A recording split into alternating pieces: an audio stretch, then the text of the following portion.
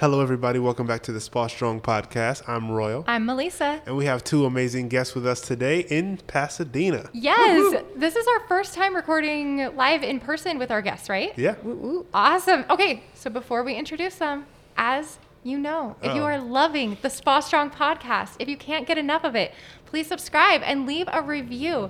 These reviews really help us to be able to reach more estheticians, more beauty professionals. Thank you so much for all of you who have left reviews. We truly appreciate y'all. We're so happy to hear that this podcast has been benefiting you. So now we're so excited about these guests. So we're trying to get them on to our podcast before COVID-19 and all the madness. So this episode has been being planned since like February or March. A long time. Yeah. But today we have the pleasure of speaking with Paul and Tussanee Luebbers. They're the co-hosts of LashCast podcast and the founders of the Lash Conference. Paul and Tussanee, thank you so much for being here with us. We're totally jazzed. As always, we're so excited to be here. We just got done recording you guys on ours, so this is great to be able to turn around and now be a guest on your show. Though, thank you for inviting us to be on it. Of course, absolutely. of course. So we were discussing before we started recording that we're going to release the episodes like the same week. So you can listen to ours, jump over to theirs, and you'll get just a lot of fun. We've been having a good time. And Melissa killed it, by the way. She shared a lot of amazing stuff. So if you guys, I'm sure you maybe talked about on your own podcast, but if you haven't gotten like the real download on her book and what she's all about and what they're both about, come and listen to our podcast. You'll get it. They really did an amazing job. Thank you. I appreciate that. Yeah. So we're super excited to be able to have y'all on. Even before we reached out to y'all on DMs, it was, back in February, we were super, super small. Like our audience was really small. Our podcast was really small. And so I was like, okay, we've got to reach out to people. I'm super nervous, but I'm going to DM them. Yeah. You're going to do it, and I'm so glad you did. And then we were mean and a jerk and canceled on you. Yeah. You just left us on red. Not at all.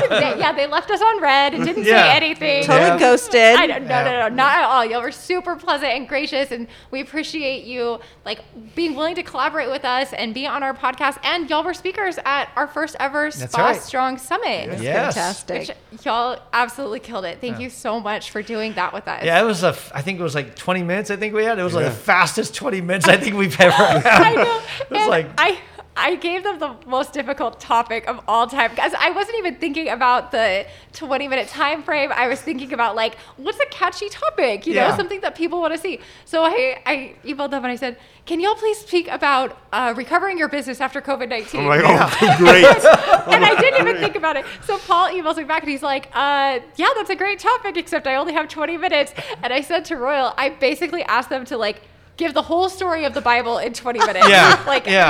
987 pages later. Yeah. But exactly. Y'all did great. We appreciate y'all fun. so much. It was a good challenge. I'll say that. It got us really focus down and say, what can we say in 20 minutes? Because if you listen to our podcast, we tend to meander. So you guys forced us to be a little more disciplined. So that was good. Well, now you know you can do it. Yes. You did great. Yeah. Awesome. So we would love to hear more about y'all. Like we said in the intro, you have your podcast, you have the Lash Conference. Tell us about your backgrounds and how you got into all of this. Mm-hmm. Yeah, how did we get into all this? Well, I started, I've been in the beauty business for a long time. I started 27 years. Yes, I know you don't have to actually mention the I'm 26. That's awesome. Whole life. So Tuss basically started a year before you were born. Yeah. That's awesome. Yeah, I actually started as an esthetician. I worked in the medical aesthetics world. I worked for a couple different plastic surgeons, doing skin peels, things like that. And med spas too. And med spas, in San Francisco. It was called the lunchtime peel with Biomedic. It used to be with the scalpel, the dermaplaning, and the CO2. Mm-hmm. They got bought out by La Roche-Posay. But then I discovered lashes in 2005, and that completely changed my world. Yep. I started a salon 2006, and we built a 7-figure salon.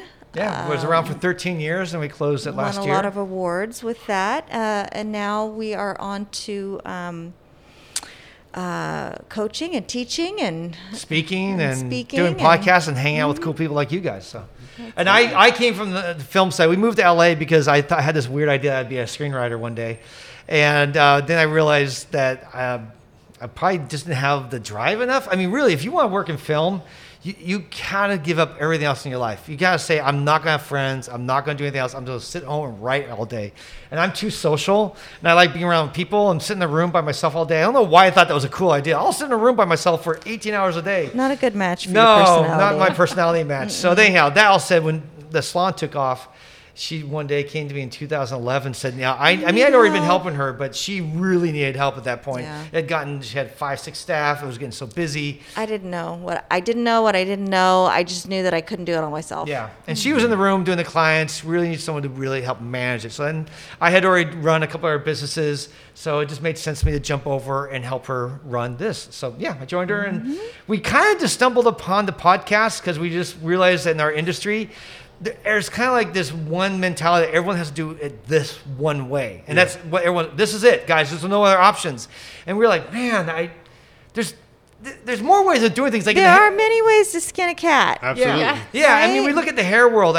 We would look at the hair world, and I never saw that same thing going on with hair. It's almost like they celebrate the different ideas. Hey, I'm cutting with swords. Hey, I'm cutting with my fingers or my toes or whatever. Like they're trying different things, techniques, and they're celebrating it. And then I get the lashes, and all I hear is there's only this one way to do it. Right? And so I think it's because it's a younger newer industry. Yeah. It's a newer industry, and hair's been around for about 10 years more, I think, or something like that. And lashes, we kind of suffer from, being in an echo chamber. So somebody, because it's new, there's not a lot of authority out there. So somebody comes out and says, this is the way it is. And then everybody just falls in line. And if you do or propose something different, that's not the way we do things. Right. Yeah. And so I just think that, we got tired of being told we're wrong. So we said, well, then I know what we'll do is we'll just create the biggest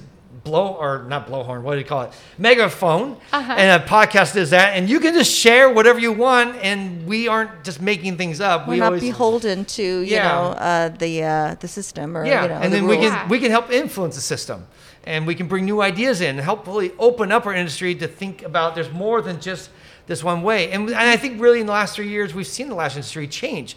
There's a lot more stuff going on about styling, about how you approach lashes. It's encouraging to see the trends moving in the right direction. So that, I'm not saying that we instigated it, but that was really what we were hoping to see. And now we've at least seen some of it, and we will continue to push for that. Because I think having an open mind and saying, instead of saying there's only one way of doing anything, I like to say, let's look at all options. And that's why, I think you get better ideas when you do that. Absolutely. Awesome. Wow. Okay, I just have a question. People telling you you're not doing things right, but y'all had a 7-figure business. Hello. So I'm sorry. Were these people, did they have like 8 and 9-figure businesses telling you were doing it wrong? I mean, that's not usually how it works. Yeah. You would think that it would count for something, but over and over again, people would ask, like in forums and things, how do we do things, and I'd say, well, you can handle it this way. One of them is just even like, rinsing the eyeballs afterwards. Yeah. And the biggest thing was like, oh, you're not supposed to get the glue wet, and so it was like banging my head against the wall. I mean, I like to say we've been wetting lashes since 2006 because Tussanee quickly, when she started, found out that cyanoacrylic glues actually love water. They actually thrive in water. And basically when she found that out, she said, well, then I'm not going to be afraid of rinsing and cleaning the lashes before and rinsing them at the end of the appointment. And we, for years, were considered nut cases. Wow. Now, about 2-3 years ago, for some reason, it finally became more like okay to wet people's lashes. But I'll still say this. Now the official word on the street is you have to wait 5 minutes, then you can rinse the lashes. Because of flash polymerization and a lot. These things do exist, but is it relevant? It's really not relevant with the scale that we're dealing with. We rinse our lashes. We did a video. We showed people about 20 to 30 seconds after the lash. We take the tape off, and then we start rinsing the lashes with saline, never water. Water is too harsh. And we would just rinse them and wash them, and that was the end of the appointment. And that's still today, I think in most circles, considered quite controversial because it's not appropriate. And the reason why we wash them isn't necessarily to set the lashes. That's not what we're doing. What we're trying to do is we're trying to flush any foreign bodies that might be present in the eye. We're trying to remove any residual solvents that might possibly cause irritation, which is our first priority to preserve the health of the eyes. That's what we're preserving. That's what we're responsible for. Anything that can send our clients to the doctor is something that is danger to our industry. Yeah. So this is what's best. So it was always frustrating to be challenged. Well, can you do that? That kind of thing. And so I realized, okay, we've got to educate people. We've got to educate people to understand how the actual chemistry of the adhesive, how does it work? How does it bind with the water? Yeah. And then explaining the danger, the eye getting residues and, a particulate in it that can be irritating. You got to flush that out. So the podcast helps us with that. It creates a platform for us to discuss those ideas. So I guess the takeaway is if you feel like you have a voice and you know what you're talking about and you've actually tested. I mean, I tell people we had 60,000 tests done in our salon. That's how many lashes we did over the years. Wow. And so people will be like, well, lashes, if you put water on, they're going to fall out. I'm like, no. We literally did at least 60,000, maybe even 70,000 times. I can assure you, between that, studying what the glue does, working with doctors, talking to chemists, I can assure you it's safe, it's okay. But even still, you're going to get people pushing back because that's not what they've heard. Right. So if you need a platform, start a podcast. That's I guess that's the takeaway here. It's like, start your own podcast. Seriously. Were you? Quick question. Why'd you guys close your lash? Our salon? Yeah. Yeah, that's a hard story because it's a long one. We did a whole episode on it, so I'll give you the short story. Okay. Because I'll take the rest of the day. Before you start that, you have to share what our values were. Of the salon? Yeah, before. Well, I mean, basically what happened with our business is and hiring is always a difficult thing. And unless you know labor law, you really open yourself up to potential issues. Because I saw a study, and we closed because of a labor dispute. Basically, there are 83% of all California businesses currently today are out of compliance when it comes to labor law. In one respect. In one way or another. They're making a violation somehow because California and probably New York have the most difficult labor laws, restrictive and labor very laws. Complicated. And if you don't follow everything and you don't do anything, like for instance, like in California, you can be sued if you text your employees at home and tell them, hey, don't come in, your client canceled. Because you're using their phone service. So it's feasible. You won't get sued for just that because that's not enough. But that technically is a violation. A lot of people don't realize that. Yeah, so the best way we handle it is what we did towards the end is we actually paid our team a phone stipend. So we gave them, I think, $15 a month for their phone usage, saying for any usage, that's for me texting. And also we learned we do not text them for anything other than scheduling.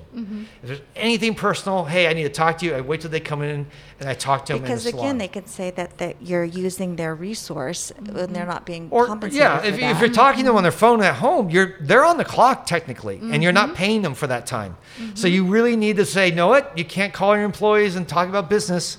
Now, if they're hourly, Now, if they're salary, that's different. But if you're hourly or commission, you have to pay them for that time. So there's these weird things in the labor law. California is really difficult. As they should. You have to follow the law. I'm not saying we didn't want to follow the law, but what I'm saying is California is more restrictive than other states. Yes. You're going to be other states, you can do a lot of stuff with no fear or all that. So anyhow, we basically we had paid breaks. In California, you have to have 2 paid breaks, 2 10-minute breaks. And if you don't have those paid breaks, you get what they call an hour lunch or hour penalty, where you have to pay for each day that you miss one or both breaks. You have to pay them for that 1 hour. So we didn't know that law really, and then around 2016, someone said, hey, you really need to change this. We looked into it, and like, okay, we'll change it. So we went back to our staff, said, guys, from now on, everyone's going to get 2 paid breaks. We paid hourly. We weren't commissioned. The breaks have to be scheduled. They have to be scheduled. They have to be in the books. You can't just say, take it in between clients. If you have clients that are booked back to back to back and you don't have a break shown in there, they can say, I never got that break and sue you for that. So our policy previously was we would book an extra 15 minutes and say, what was it? Well, no, we just said, finish a few minutes early, start a few minutes late, and then in the middle, take your break. We didn't always say take 10 minutes, but we just say take what you need to go to the bathroom, get a drink, whatever. It's okay if you're just a couple minutes here and there. But what we ended up doing was we actually put 15 minutes. It only needs to be 10, but we actually started just putting 15-minute breaks between appointments. But that all said, we later had some staff that weren't so happy. And I'm not going to blame them. There's always things that happen. We broke trust. That's always why things happen. Somehow we broke trust, so they weren't happy. So I this one gal, I had to fire her, and because I again misunderstood labor law, she was owed for vacation pay. We'd been working on an accrual method, and we had paid out. But no one knows what it means, so let's just cut. I would say accrual, and be like, I don't. Meaning that if you work for 1 month, you get 1 day of vacation. Right. You work 2 months, you get 2 days. It wasn't quite that. Yeah. But here's the thing: if you put in California, if on the paycheck there was a line, if you put vacation pay on that, it doesn't matter if you go by accrual or not. You are owed the. So what we did, we should have done accrual, which would only mean as they work more hours, you get more vacation pay. At the beginning of the year, in January, I just put all their vacation days in the paychecks. I put 10 or 5, depending on how long they've been with us. And so this gal had 5 days in her vacation pay package at that point, and she basically got fired. She had already used, she had 10. She had already used, I think, 5 or 6 of them. And because so it was like in May then. And it was May, and she had to use a bunch. So she was owed, I think, 4. And for some reason, because it was May, I thought it was accrual. And I said, well, I paid you 5 or 6 already. It's May. It's not even halfway through the year. You've got all your vacation pay. I'm not going to pay you the rest of the vacation pay. I didn't realize, though, if it says in the paycheck, though, she still has 4 days left. When I terminate her, even if she's fired, I have to pay her for those days. Doesn't matter. So I didn't. She asked for it. I said, no, I'm not going to pay you for that because in my mind, I had already paid it. paid up to the month of May. And so she went to a lawyer, and the lawyer went, wow, yeah, you know what? I'm sure they made other mistakes. So why don't we go back but you have to go get some people. Like, you can't just sue yourself. We want this to be a big enough lawsuit so it's worth the lawyer's time. So they went back and got 6 people, ended up being 8 total. A couple people dropped out. But that all said, went and found a bunch of people. I'd consider 2 of them were friends of ours who I think said they just wanted to help support this person because they just felt like, well, also I think they wanted to make some money. They just thought they wanted to teach us. Yeah, they wanted to teach. Well, they didn't care as much. They said they weren't as mad at us, but these other ones were. And really, in the end, it was just about free money. And I was told through the grapevine too, they thought we had insurance that would cover this and that they'd get the money through insurance. And then one other interesting fact about California, there is no labor law insurance in California, not for salons, that is. They realize salons are the only one. I don't know the only one, but we're one of the industries they will not insure because of the labor law violations are so normal in salons. So anyway, we were wrong. They sued us for missed breaks because we did not always document them. And they also had about 6 months to a year before we made that big shift that some of them had been with us for a few years.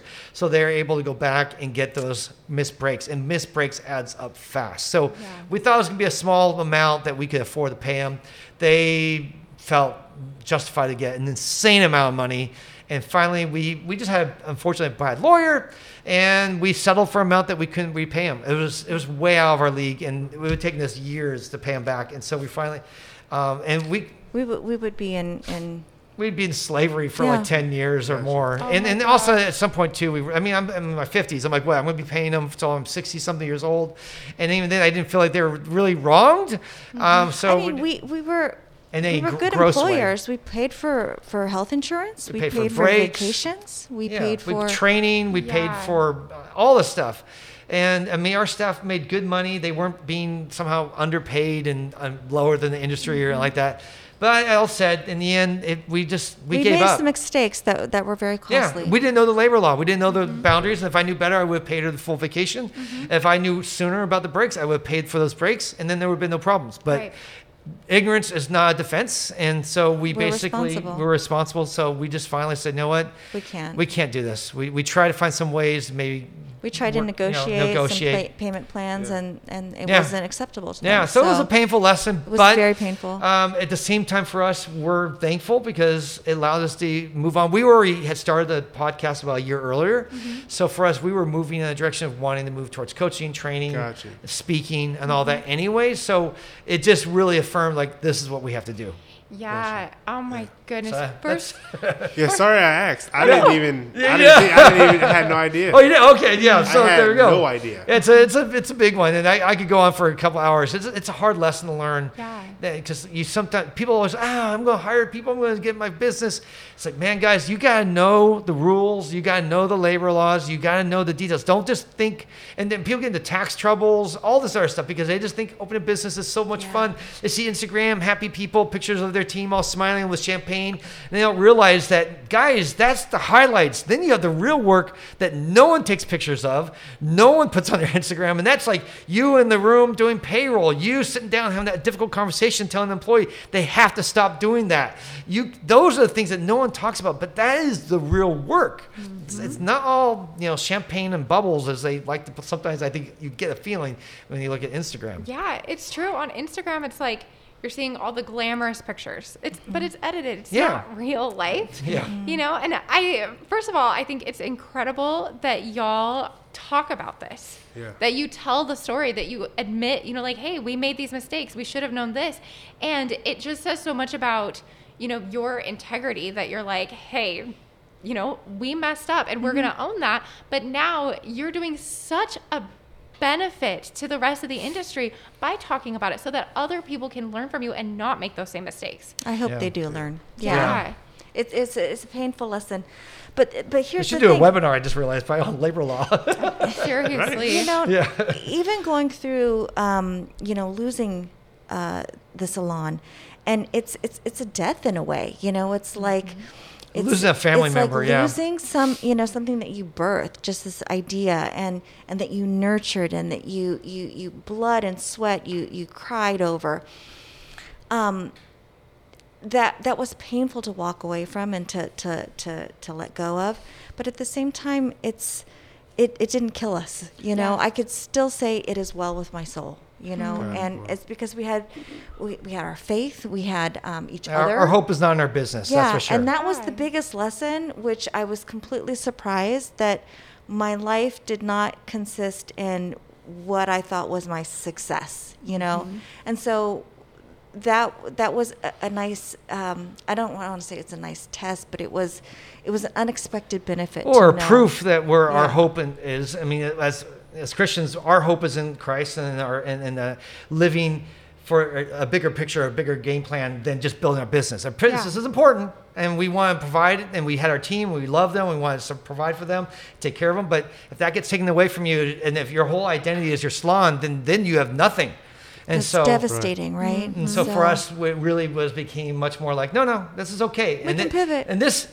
And we have something better we can do now. I mean, we already had started putting in kind of the work and started putting in some of the hours to get this other thing started, because we kind of knew long term we wanted to take all these years' experience. We didn't want to have such a sad ending to our salon. Right. I think we wanted to have the salon, like, we sold our salon for $1 million and then went on to coaching heaven. Mm-hmm. But we screwed up. And so we paid that price. And it was it was difficult. This is one of those things where sometimes people want to wait till everything's right, everything's perfect, everything's in line, and then life hits you. And what's the joke that John Lennon says? Tell God your plans, and then life happens. Make your plans, and then life happens. Whatever. Yeah. The idea is that for us, I mean, I look back at this. This is so crazy. We were closing our salon in May, and in June we launched LashCon.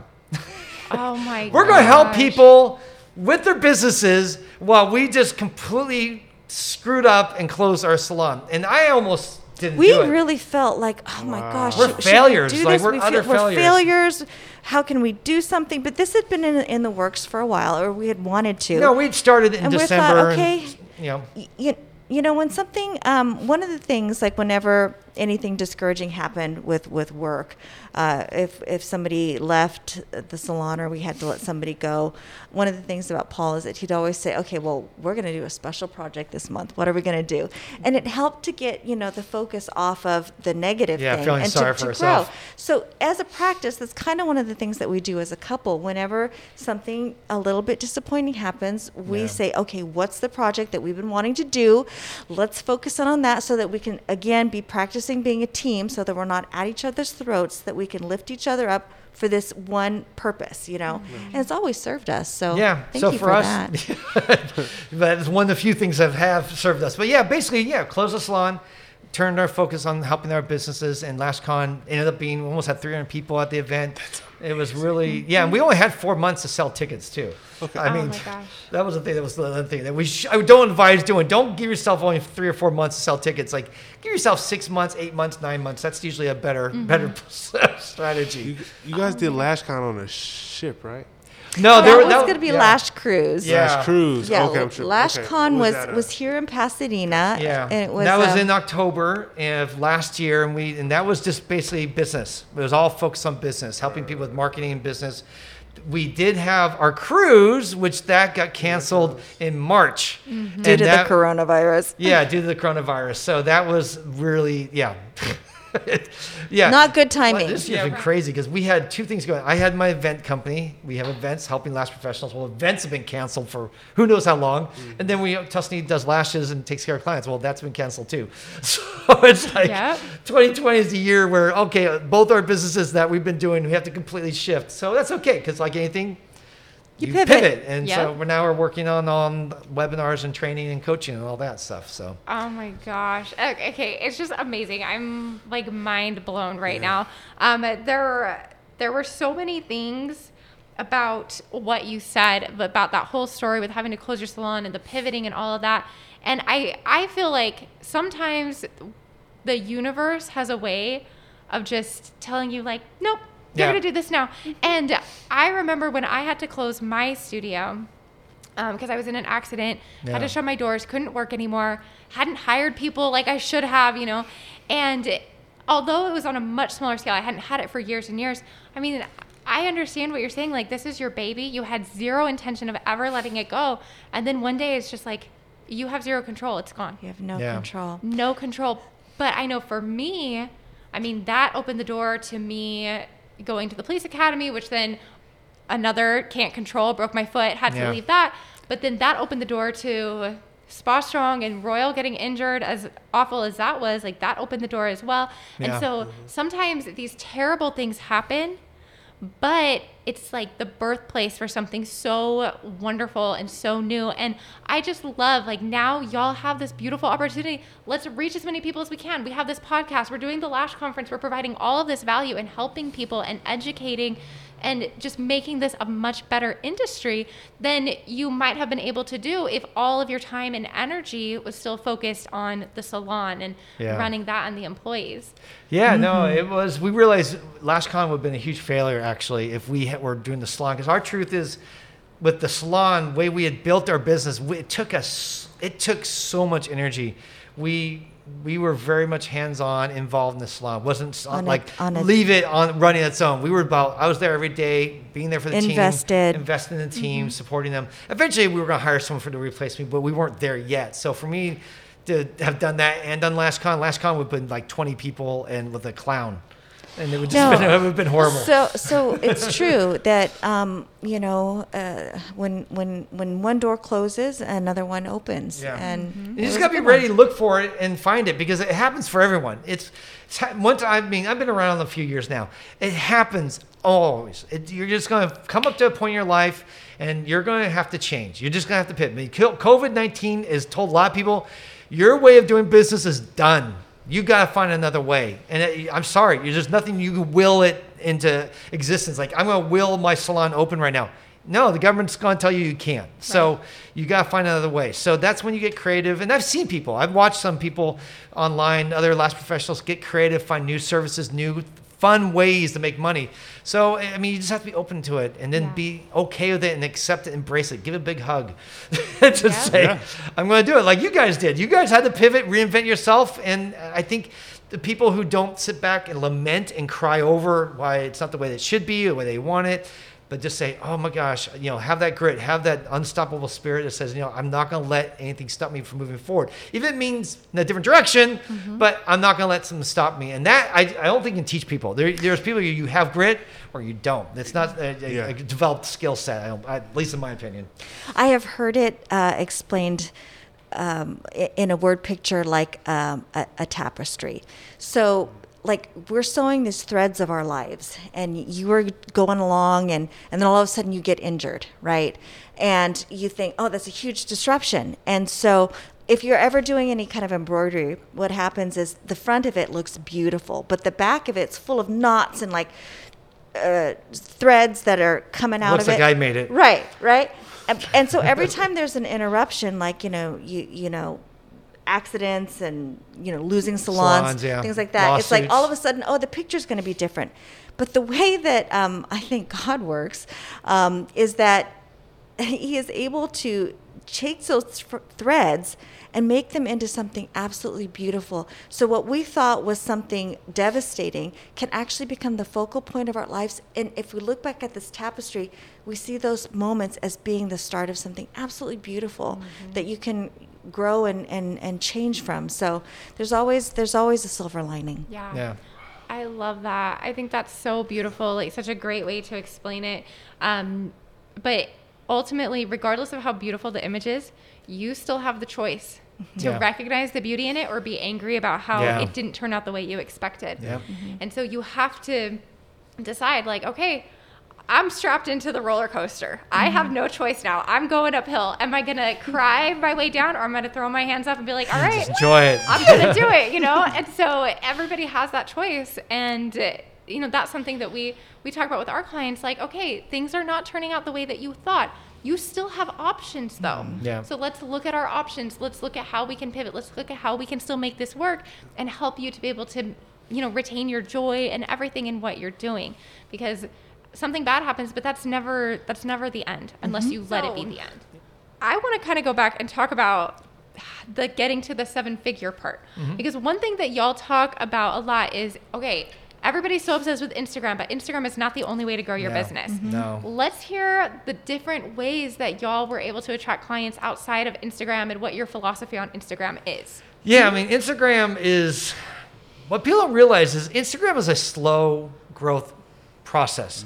If you want to get clients tomorrow, Instagram is not your friend. It's going to take you a lot of work to get those clients, especially if you just opened up last week. You're like, I got my Instagram account. I got 2 followers. It's my mom and my sister.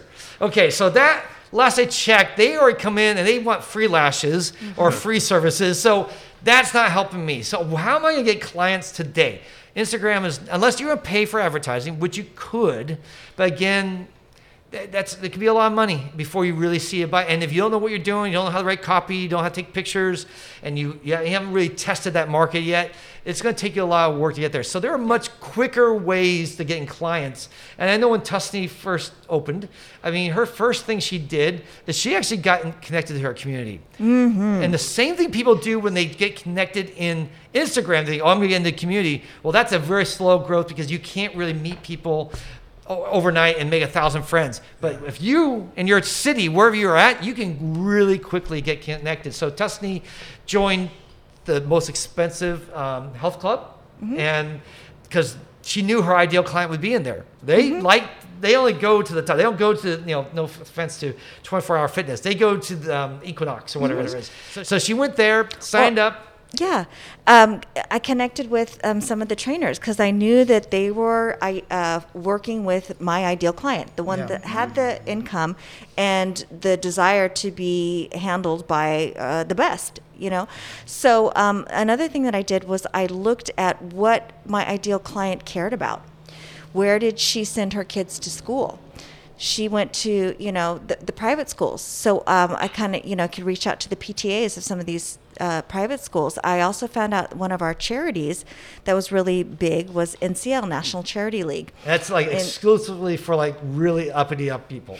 It's a female, it's a sorority for, Yeah, and I figured, okay, that's what they're concerned about. Is this a cause that I can get behind? My daughter was the right age and she wanted to participate with me. So I joined that charity. A bunch of clients from a lot of it because we're all like-minded, and they're all going to the same schools. They're in San Marino, which you guys know in our backyard, San Marino is Beverly Hills. So very upscale perfect ideal clients? So finding another thing that I did was I joined BNI, which is called Business Networking International. It's very similar to like Chamber of Commerce, but BNI is basically where you network with one another. It's a referral. Basically, everyone goes in that for the sole purpose of referring people to your business. So they only allow one person from each business in there. So there's like one banker, one attorney for family law, then there's one attorney for like bankruptcy or something like that. And we were there. There was a hairstylist, and there was Tussanee doing skin at the time, right? And lashes. And what you do is you get up, everyone eats breakfast together, and you have 2 minutes. They go around the room, and you stand up and you give a 2-minute elevator pitch, and then the rest of the time is like, oh, I had a meeting with so and so. I had a referral for and it's just an opportunity to perfect your elevator speech and get yourself out there. I got a lot of hand out business cards to everyone. Everyone walks away with business cards in that room. And I didn't necessarily come away with a lot of referrals from that, but I came away with experience of learning how to get myself in front of people. It was safe. And it was confidence building. To build that confidence, to network with other people. Then I joined a trade organization. A barter organization. It's called... it was called ACX at the time. It's changed since. Yeah, there's other ones. Basically, what you do is you give them gift certificates for your business. If you have...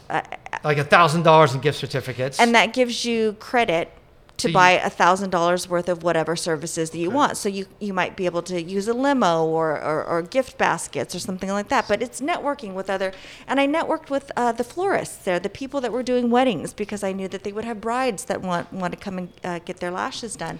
Well, what's great is that she gave that $1,000 of gift certificates. So each was like for $50. Mm-hmm. And so people then would go to the library, you'd say, and they see, oh, their gift certificate to Integrity.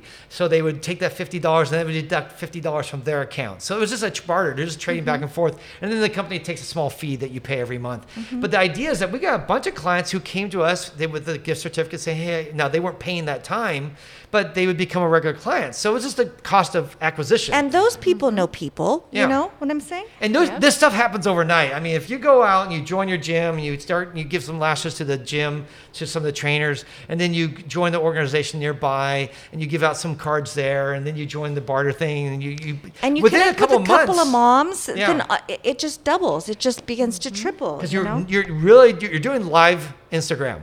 Is what you're doing. You're really meeting real people, making real relationships, making real connections, and those people then become your ambassadors. And that's when you need to focus on the customer service side and make sure that you have that wow experience. If you look like everyone else in your neighborhood, you're not doing it right. You're just looking like another average person. Amen. And that's why people will come and go. They'll go to Groupon, they'll go to the cheapest, because you're just like everyone else. You got to find ways to distinguish yourself, be different. Like what we did is when people walked in, they had a little welcome sign with their name on it. So they knew this was a personalized day just made for them. We did little things like when they walked in, Tussanee would literally take their jacket from them, take their shoes off for them. I would tuck them in, put the blanket over them, and just like a kid, like you're tucking them in like a little burrito. Yep. I mean, people would, no matter how old they were, they'd get like a little kid. They'd shrug their shoulders. They'd get all excited just because they were getting tucked in, And then Tussanee at times would do maybe a little massage, which wasn't part of lashes, but just little things that if you went somewhere else, you'd be like, well, I didn't get any little extra special touches. And then when they left, they would get a little bottle of water, which you guys have here, one of these Pellegrinos on the way out with spoolies and a little bag for the goodies. And that was just their goodbye present, which, again, a lot of places I saw other salons would be charging. If you want some spoolies, we'll charge you $2 for spoolies. I'm like, stop it. Put that in your cost of service. Make sure that you make it all inclusive. Don't be nickel and diming people and treating it like you've just gone to a nail salon. You want them a high-end experience. Then just give them a high ticket price and throw all the goodies in underneath that. Yep. And so when we did that, we created such an experience that those people became raving fans. And then really your number one tool is referral. It's not going to be Instagram. It's not going to be any of these other places. It's going to be people who love you, who've seen you, got your experience, and now they're going to tell their friends. It may take some time. It's not going to be overnight. Just one time, hey, can you refer me? No, you have to keep asking. Yeah. And you ask every appointment, do you have anybody that would be happy with the services that I offer? And in that goodie bag, you need to have those business cards in there. And we did something with our business cards. On the back of our business cards, we had little lash tips. So the idea was like you you would look at it. So and they changed every month. So it wasn't just the same tip. Every month was a new tip. So that way, when they got their baggie every month, it'd be something new to read. And then that's something that maybe we always encourage. Please hand these out to your friends. And again, it'd be a little different. So and put your name on it. Yeah. So put the client, instruct the client to put their name on it. So they get the referral. Because we'd give them like $20 credit for any referrals that they came in with. Yeah. Now, your listeners don't have to order new business cards every month, but they can just order the business card with their information on the front and the back is blank. And then you just put a sticker on it. Yeah, you can just print the sticker. Change Yeah. it so that they're looking forward to something different every time they come in. Or what we did is because we saw 600 to 800 clients a month, we would see. We would just, if we didn't use all the cards, we just save it for another time. It was like a year from now, we'll just pull those cards back out and use them again. So our goal was to have, just 12 different cards and just cycle through them and then add new ones in here and there. So all these little touches make those fans, and then they become your real way of connecting. I mean, I just saw a survey that LashBase posted and asked, where do your clients come from? Where are all your new clients? 50% came from referral. 50%. When we did a survey of our salon, 50%.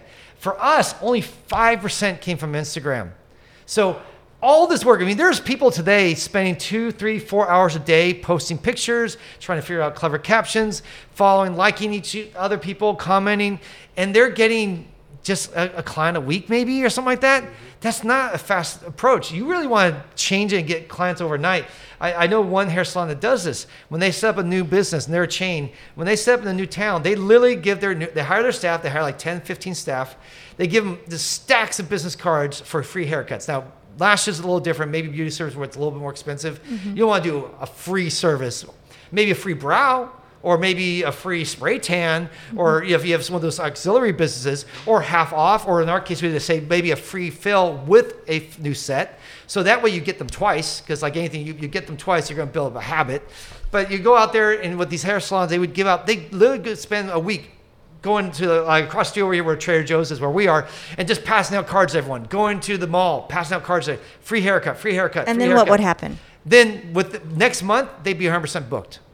All 10, 15 stylists, overnight, 100% booked, because yes, they didn't make a lot of money that first month, but it's just one appointment. That's the cost of acquisition again. You think about it. If you spend $50, $20, whatever to get the client, and then they stay with you. For us, if we got a new client, they were worth at least $1,500 a year.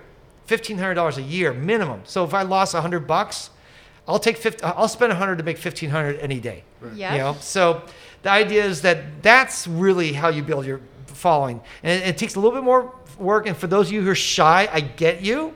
It sucks. But if you got in this business, you're working with people, you got to get out of that shell and just say, do you want to live, or do you want to spend endless hours on Instagram trying to build up a following that's going to take you a couple years, and even then it's never going to become a pipeline of hundreds of clients, especially if you want to hire staff one day and grow. I mean, I've talked to tons of salon owners say, how's Instagram for you? And they go, I get barely any clients from Instagram. That's not how I build my business. Solo entrepreneur, maybe you can, because you don't need, like we needed 40, 50 clients a day to keep things going. If you're looking to get 2 clients a day, okay, maybe it's a little less stressful. But yeah. I just think Instagram is way overplayed. I think a lot of the people who teach Instagram, I love them. I love them are my friends. But the problem is they know how to build Instagram of Lash followers. Most of them never built an Instagram following for a salon.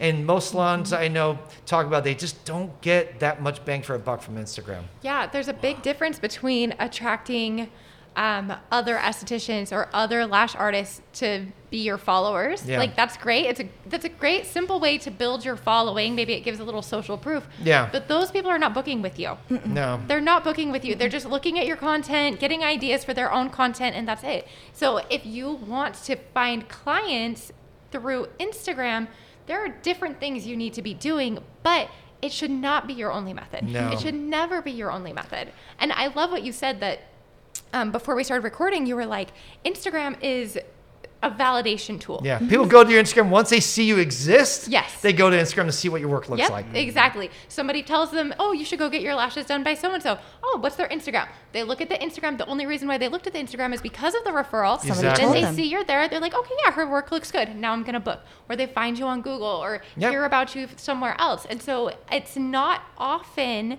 that people are going to find you through Instagram. No. I will say though that, for me, when I move to a new town, I usually go to Instagram and I'll type in hashtag whatever it is I need. So when we were in Salt Lake, I needed brow lamination.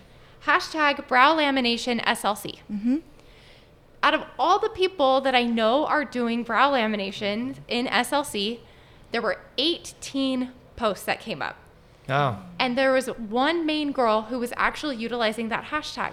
And so I let her know when I went in and got my brows done, I was like, look, I came to you because you gave me the service and you gave me the city. And that, because as a new person, you got to think like a client. The client isn't going to go on and just be like, hashtag brow lamination. Now I'm going to filter through all of these posts to hopefully find somebody 1.8 million. who's in, Billings, Montana. Eyelash extensions. Good luck. Yeah, exactly. Yeah. And so if you're going to use Instagram, make it as geographical as possible. Yeah. Don't just put it out there. The client isn't going to search hashtag volume lashes and find you. No, they're going to look other ways. They're going to Google you. They're going to look on Yelp, all of those other things. Instagram is for validation. Yeah. Your website is more important. If you don't have a website and you have Instagram, you've missed your biggest tool. Man. Your website is number one way people are going to find you, just because of Google. When you type in Google, Google will find Yelp and they'll find your page on Yelp and they'll find your website. That's how you're going to get found. And by the way, just another side note about why I'm going to diss Instagram right now. If you're going to go on Instagram and you want to attract the right type of clients, I can assure you that the one group that you really, really want, it's the high-end client. They don't use Instagram. They just don't. They're not there. They're basically, they have assistants who do it for them. If they're like a rock star like Beyonce, or if they are like all our clients, lawyers and doctors and high social, socialites. They don't even care. Like their kids do it maybe, but they don't care. They don't have time for that. It's like nonsense. Or if they do some family photos once in a while just for keepsakes, but they're not looking on Instagram to find stuff. Not the way. No, Instagram's really great for younger people. But if you're looking for our ideal clients range is really between like 35 and like 65. That group is really too busy to spend, and they know they get and it's sucked, not their first language, No. the internet and Instagram. No, it's not. They're busy building empires and making money, and so for them, they know better. Going to Instagram, you don't make money; you lose money. Right, and I love that y'all are bringing this up. My ideal client was like 35 to 65, that range, older and busy and working and making her money, and my clientele was referral based. Yep. Because people, especially people who are smart with their money, who is usually this higher end client that we're looking for, they're not going to go to just anybody. No. They want a referral. They want to know that somebody that they trust had a positive experience, and then they'll give you a shot. Right. But they're not just going to go be like, oh, she's got cute graphics, I'm going to book with her. No, that's not how it's going to work. You're going to attract a certain client base, but it's going to be a very different client base than that high end. I'm going to pay, $50, $100 more than what the market value is because I'm going to pay for this extra fabulous experience.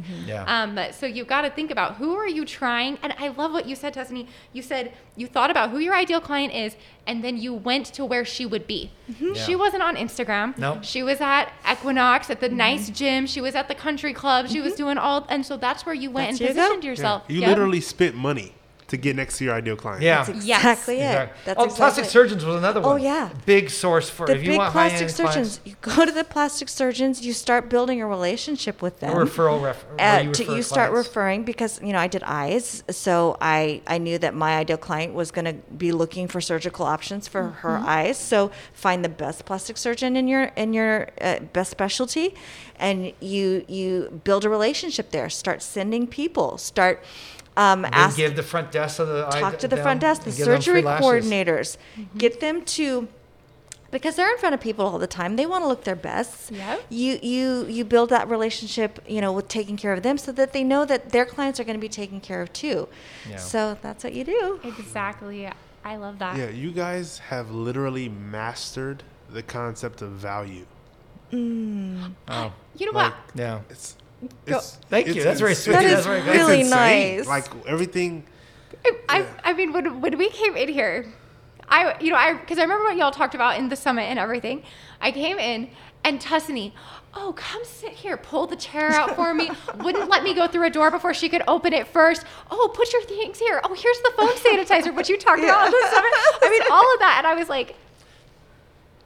was like, okay, this is the experience. This is the, Paul and Tussanee experience. You're treated like a queen. And I love that because it shows you're consistent. And so it was easy for you. I'm assuming it was easy for you to give everybody that experience because it wasn't just an act. Because here you are, we're here, collaborating together, doing podcasts together, and you still treated me like I was one of your high-end paying clients. I'm like, oh my gosh, everybody who came to y'all was so lucky. Like, this is so wonderful. And it's such a great example of how you should treat people. And even though I'm not getting a service from you right now, I'm going to remember how I was treated by you. And if I ever have somebody, in Pasadena, I need a lash artist, I'm not even going to think twice. Tussanee Luebbers, that's who you need to go to because I know that you're going to be treated like a queen there. Wow. That's so nice of you to say. Very kind. Yeah, well, but I mean, the value, just like Royal was saying. Value. Yeah. Like when I came off the elevator and looked to the right and I went around the little corner, I saw the door open already with you standing. I was like, I know she ain't been here standing this whole time. But yeah, it's wonderful. And so for all of y'all who are listening right now, because we know a lot of you are struggling to build your clientele. That's one of the biggest things that y'all talk to us about. How do I attract more clients? How do I attract more clients? And you need to look around you. Put your phone down. Utilize Instagram, utilize social media a little bit, but put it down and look around you. And I love what you said, get in the community. Mm-hmm. Go and meet people. Mm-hmm. Obscurity is your issue. Yeah. Not everybody is on social media. So go out and meet people and be gracious and interact and be professional and build these relationships. And then that's how people are going to know that you exist. Mm-hmm. You want to meet the people right here around you, not gain followers in the Ukraine or whatever, which again, it's nice for social proof, but they're not going to come and book with you probably. That's right. No. And can I add another thing that's really helpful about this is the way that your appearance, your professional appearance, and when you're going to these circles of where you're trying to put yourself in front of, you have to make sure that you look the part. There were many times that people would come in for an interview and I would just take one look at the way that they were dressed and like, oh, we were going to have so much work with this one, just because the way that their appearance just wasn't professional. If you're going out and rubbing shoulders and wanting to attract a certain clientele, I'm not saying that your stuff has to be designer. It doesn't, but you have to look professional. Mm-hmm. You have to look a little bit better than the clients that you're attracting. It's just professional. Make sure that you're not too extra, or you're not, but maybe if that's your clientele, for me, just make sure you're not going out looking like you're going to the nightclubs, Mm-hmm. Because the kind of client that I was attracting or was trying to attract was somebody who wanted subtlety. So I had to make sure that I looked that way. I had to look subtle. I had to look minimal.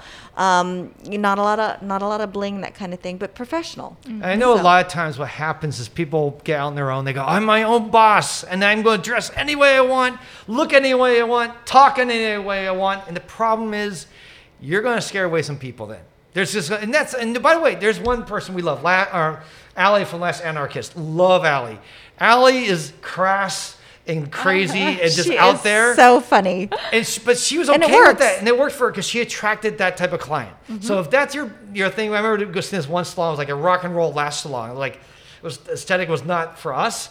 But I'm like, you know what? That might attract that kind of client. And if you can build a business with a rock and roll lash salon, good for you. Go for it. But you just got to realize if you're not attracting clients or clients aren't staying, there's many things. It could be obviously your technique. Maybe you're just not that good yet. But it could also be you're just not playing the part. You're not dressed the way to attract the type of person you want. Like Tussanee wanted very high-end clients, so her dressing professional.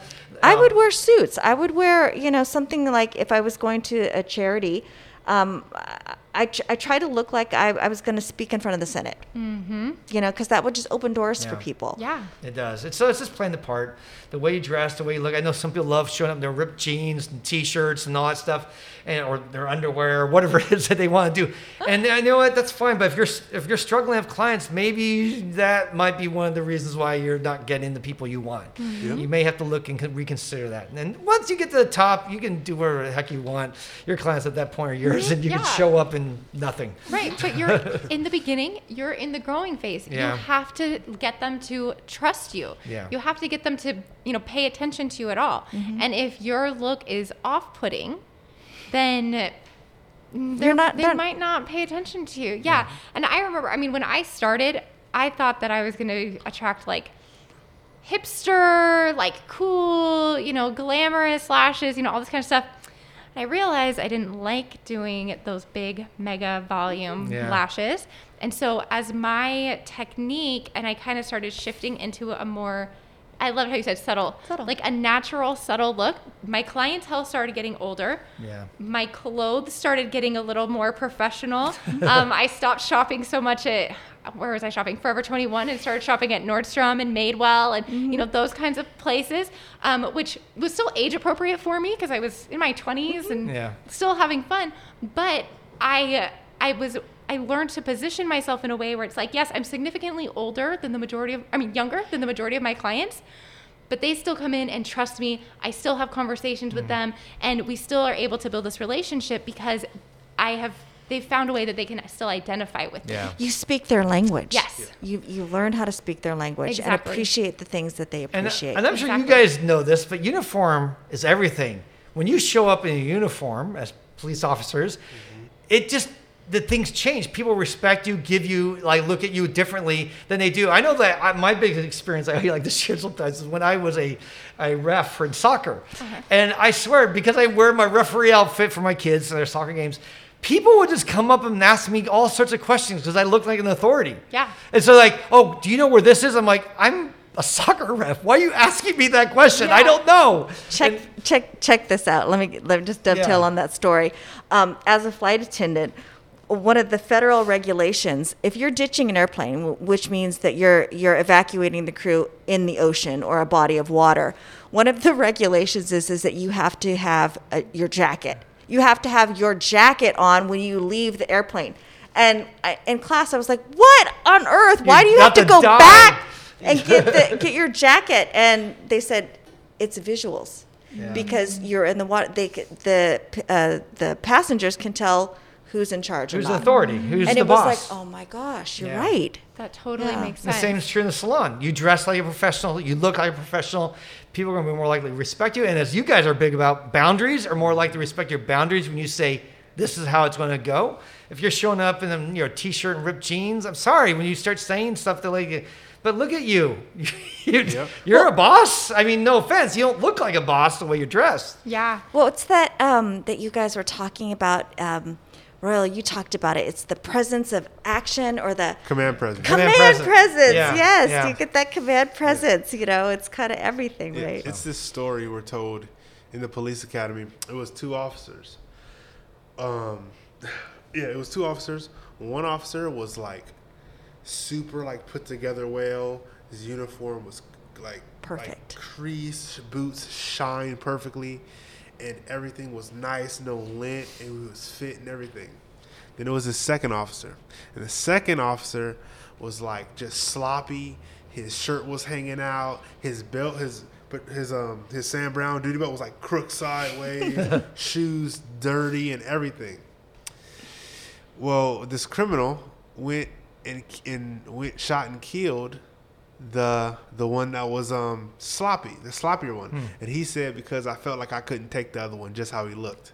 Oh my God. Wow, that's you huge. are kidding. Wow. Yeah, that's just the appearance. Yep. That's powerful. Because the detail that guy, it conveyed something. All those things about that shining uniform were symbols of authority, and character, or like care, and it's going to take you down if you shoot at them. But yeah, that's so true. And I think again, if you're wanting to run your business like a professional and you want it to be seen as an actual business where your prices aren't negotiable, your policies aren't negotiable, all of that, if you're showing up, you know, and not to say sometimes we have busy mornings and we're running late, but if you're showing up every day in your slippers and your messy bun and, you know, no makeup on and all of that, and then a client, you know, tries to bring their pet in, and you're like, now wait a second, this is a sanitary environment. You're like, the client's really? gonna look at you Really? and be like, I'm Yeah. pretty sure you can make an exception for me today. Yeah. And then you're in that situation of negotiation, and how are you going to, it just makes it so much more difficult. But if you were always super polished and everything is super clean and you look the part every single day, that client's probably going to think twice before they try to bring their animal into your space. Yeah. So Completely. you convey a message. Yeah. Yep. Absolutely. 100%. This has been so wonderful. So before we start wrapping up, you have the podcast, you have LashCon. Can you tell us a little bit about Lash Conference? Yeah, the Lash Conference this year is going to be completely virtual because we did it live, but obviously live events have been canceled. And for now, we didn't want not to do it because we just keep hearing from people. I mean, it's been a hard year emotionally. People need connection. They need connection. And also, they just need, since we were, it's a good year for learning. Like, I think a lot of people have taken a lot of online courses.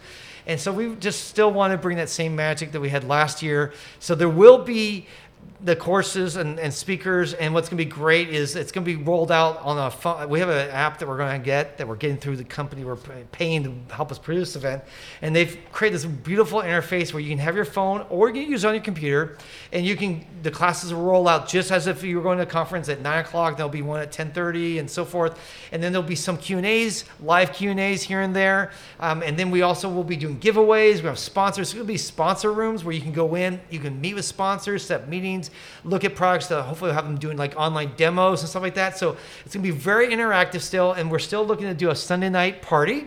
Last year, the thing that people love were the parties. So we're still going to do a virtual party. Fun. And so we don't have all the details worked out. All I know is it's going to be really cool. For a couple hours, we're going to hang out, connect, We're going to have fun. people submit videos, Yeah, and I the think big- we're going to watch them. I Be a think viewing that's- party, yeah. So it'll take a little planning ahead of time. but- Yeah, so we're going to That'll be be launching all that really soon. If not, by the time this plays, hopefully it's already out there.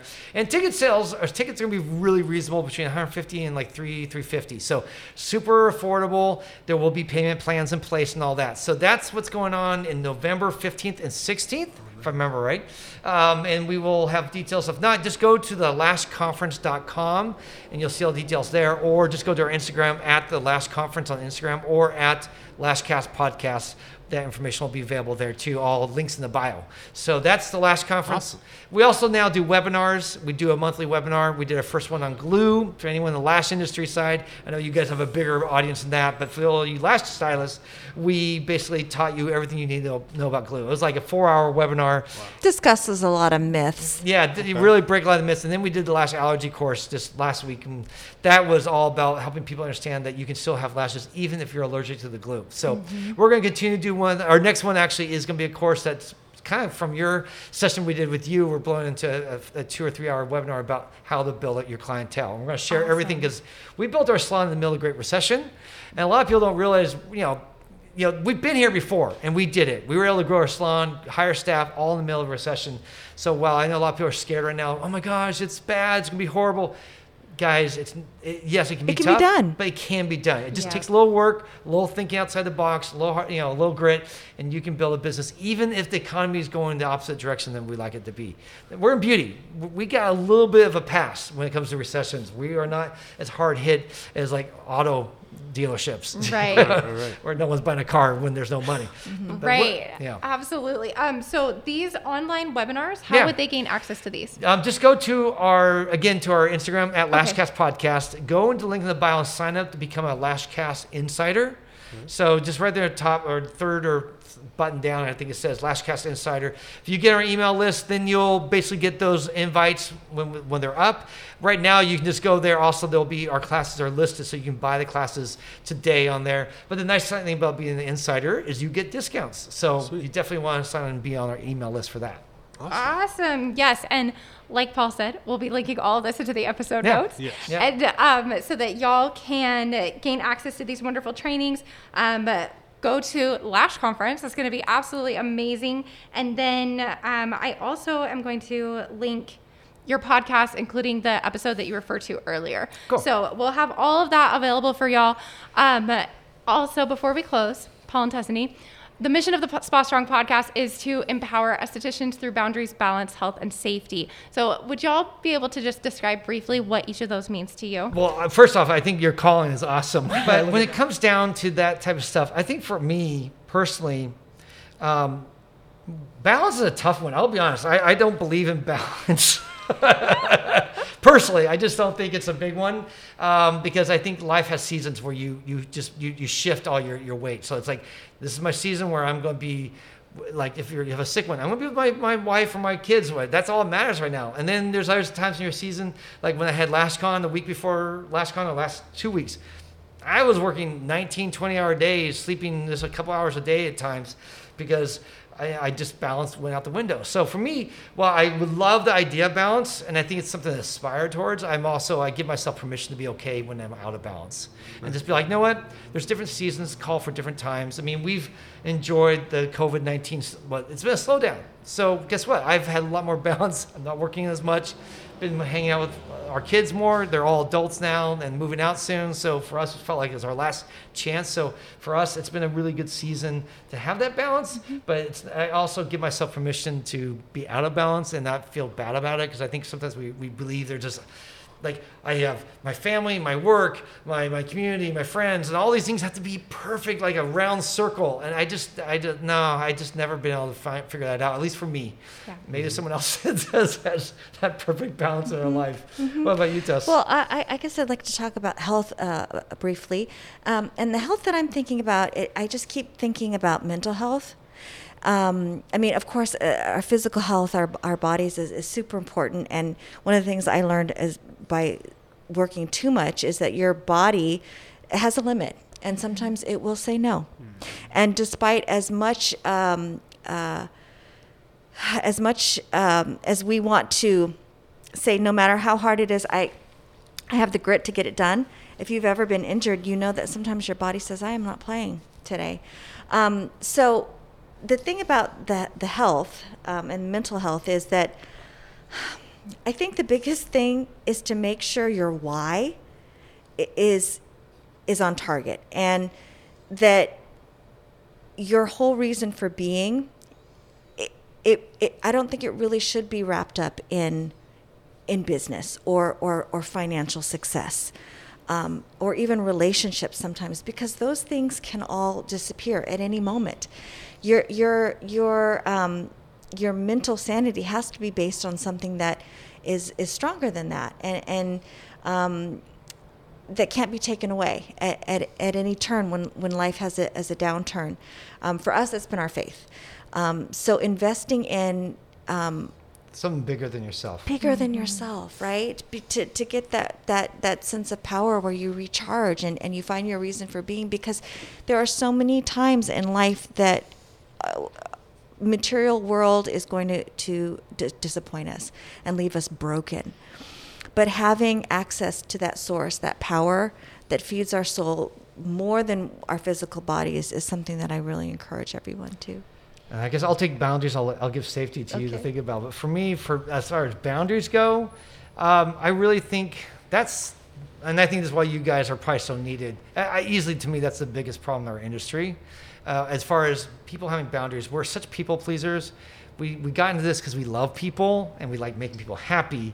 And when we do that, we confuse and we walk in not being prepared. Like, I know, like, I'm sure with police officers, you were taught to, when you enter a situation, especially if you have information, to go mentally prepared. Like, you have to know what you're about to do, and you trained to be able to react. Now, of course, things come out of nowhere that you didn't expect, but you were mentally prepared. And I think as lash stylists, or beauty professionals too, we need to be prepared beforehand. You don't just make up things on the spot in the moment. Like, a client comes in with their dog, and you've never talked about dog policies.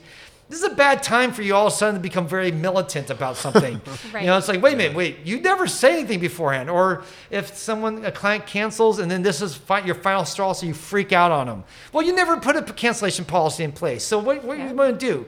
So I think boundaries, or one of the first things, and I think for you guys, you see this, it's like you get done, you learn your skills, now you got to learn boundaries. Otherwise, you're going to be so frustrated as a beauty professional. You're going to be beaten up. And boundaries in every way, too. Boundaries with your boss. Bosses need to have boundaries with their people, too. I learned that I could not spill in any way with my team. Something that I've learned, and I heard this recently on our podcast, I said, you need to be like Santa Claus. If you're the boss, you need to be like Santa Claus.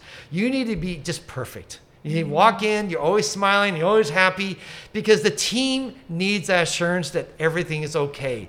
If they see you coming in with a bad day and you're like, stupid IRS, oh my gosh, this client wants a refund, that sends panic. That spreads and the trust that you know what you're doing. If you don't, you can go talk to your spouse, or maybe you have a partner, or maybe you have a coach where you can get that help and support, but your team needs you to be Santa Claus. It only takes one screw up. Santa Claus shows one time without the beard on, with no belly, and all of a sudden Santa Claus is no longer Santa Claus, and the whole illusion is gone. And so I really think as business owners, I realized I did that too many times with my staff, where I would give them a peek behind the curtain because I thought I was being authentic, and I realized no, every time I did that, they actually lost trust because they felt like, oh, Paul doesn't know what he's doing. Paul's totally lost, or Paul and Tess, or I'm worried now. Maybe the business isn't going well.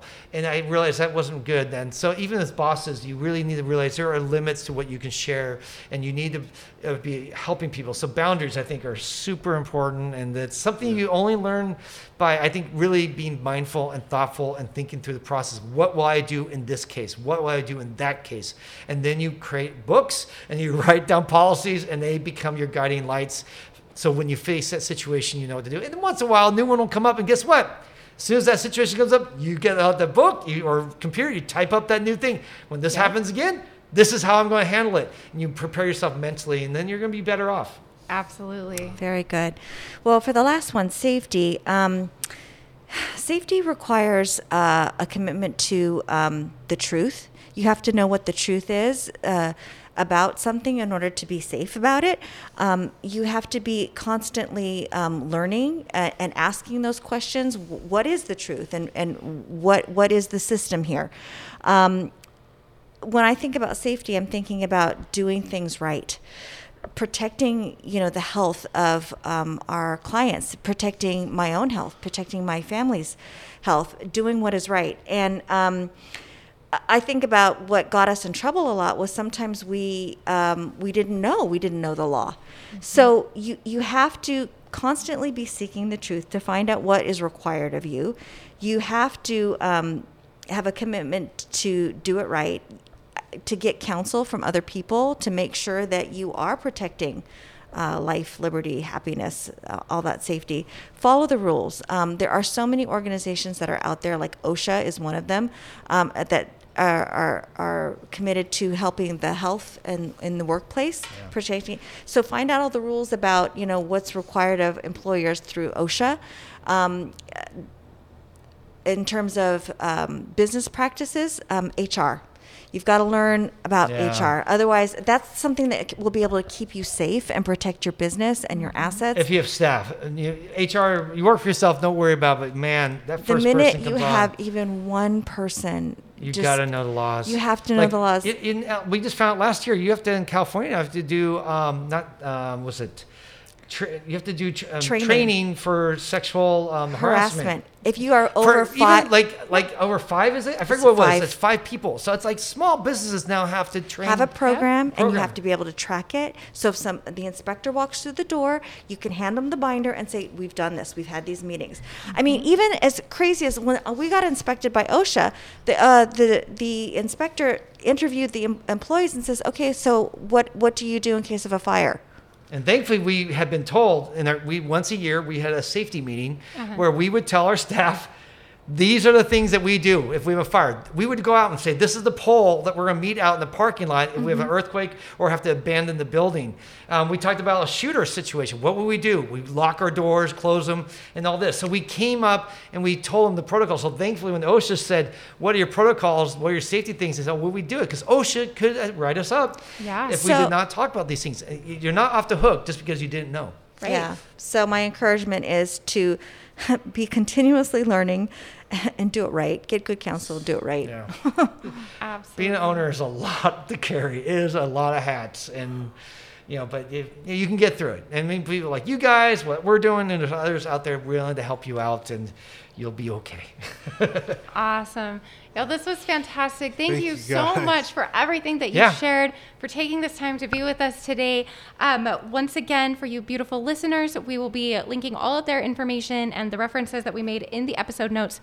So you can definitely take a look at that. And then if you haven't yet, head over to the episode page on our website. We'll link that below as well so that you can get the download that's going to go along with this episode.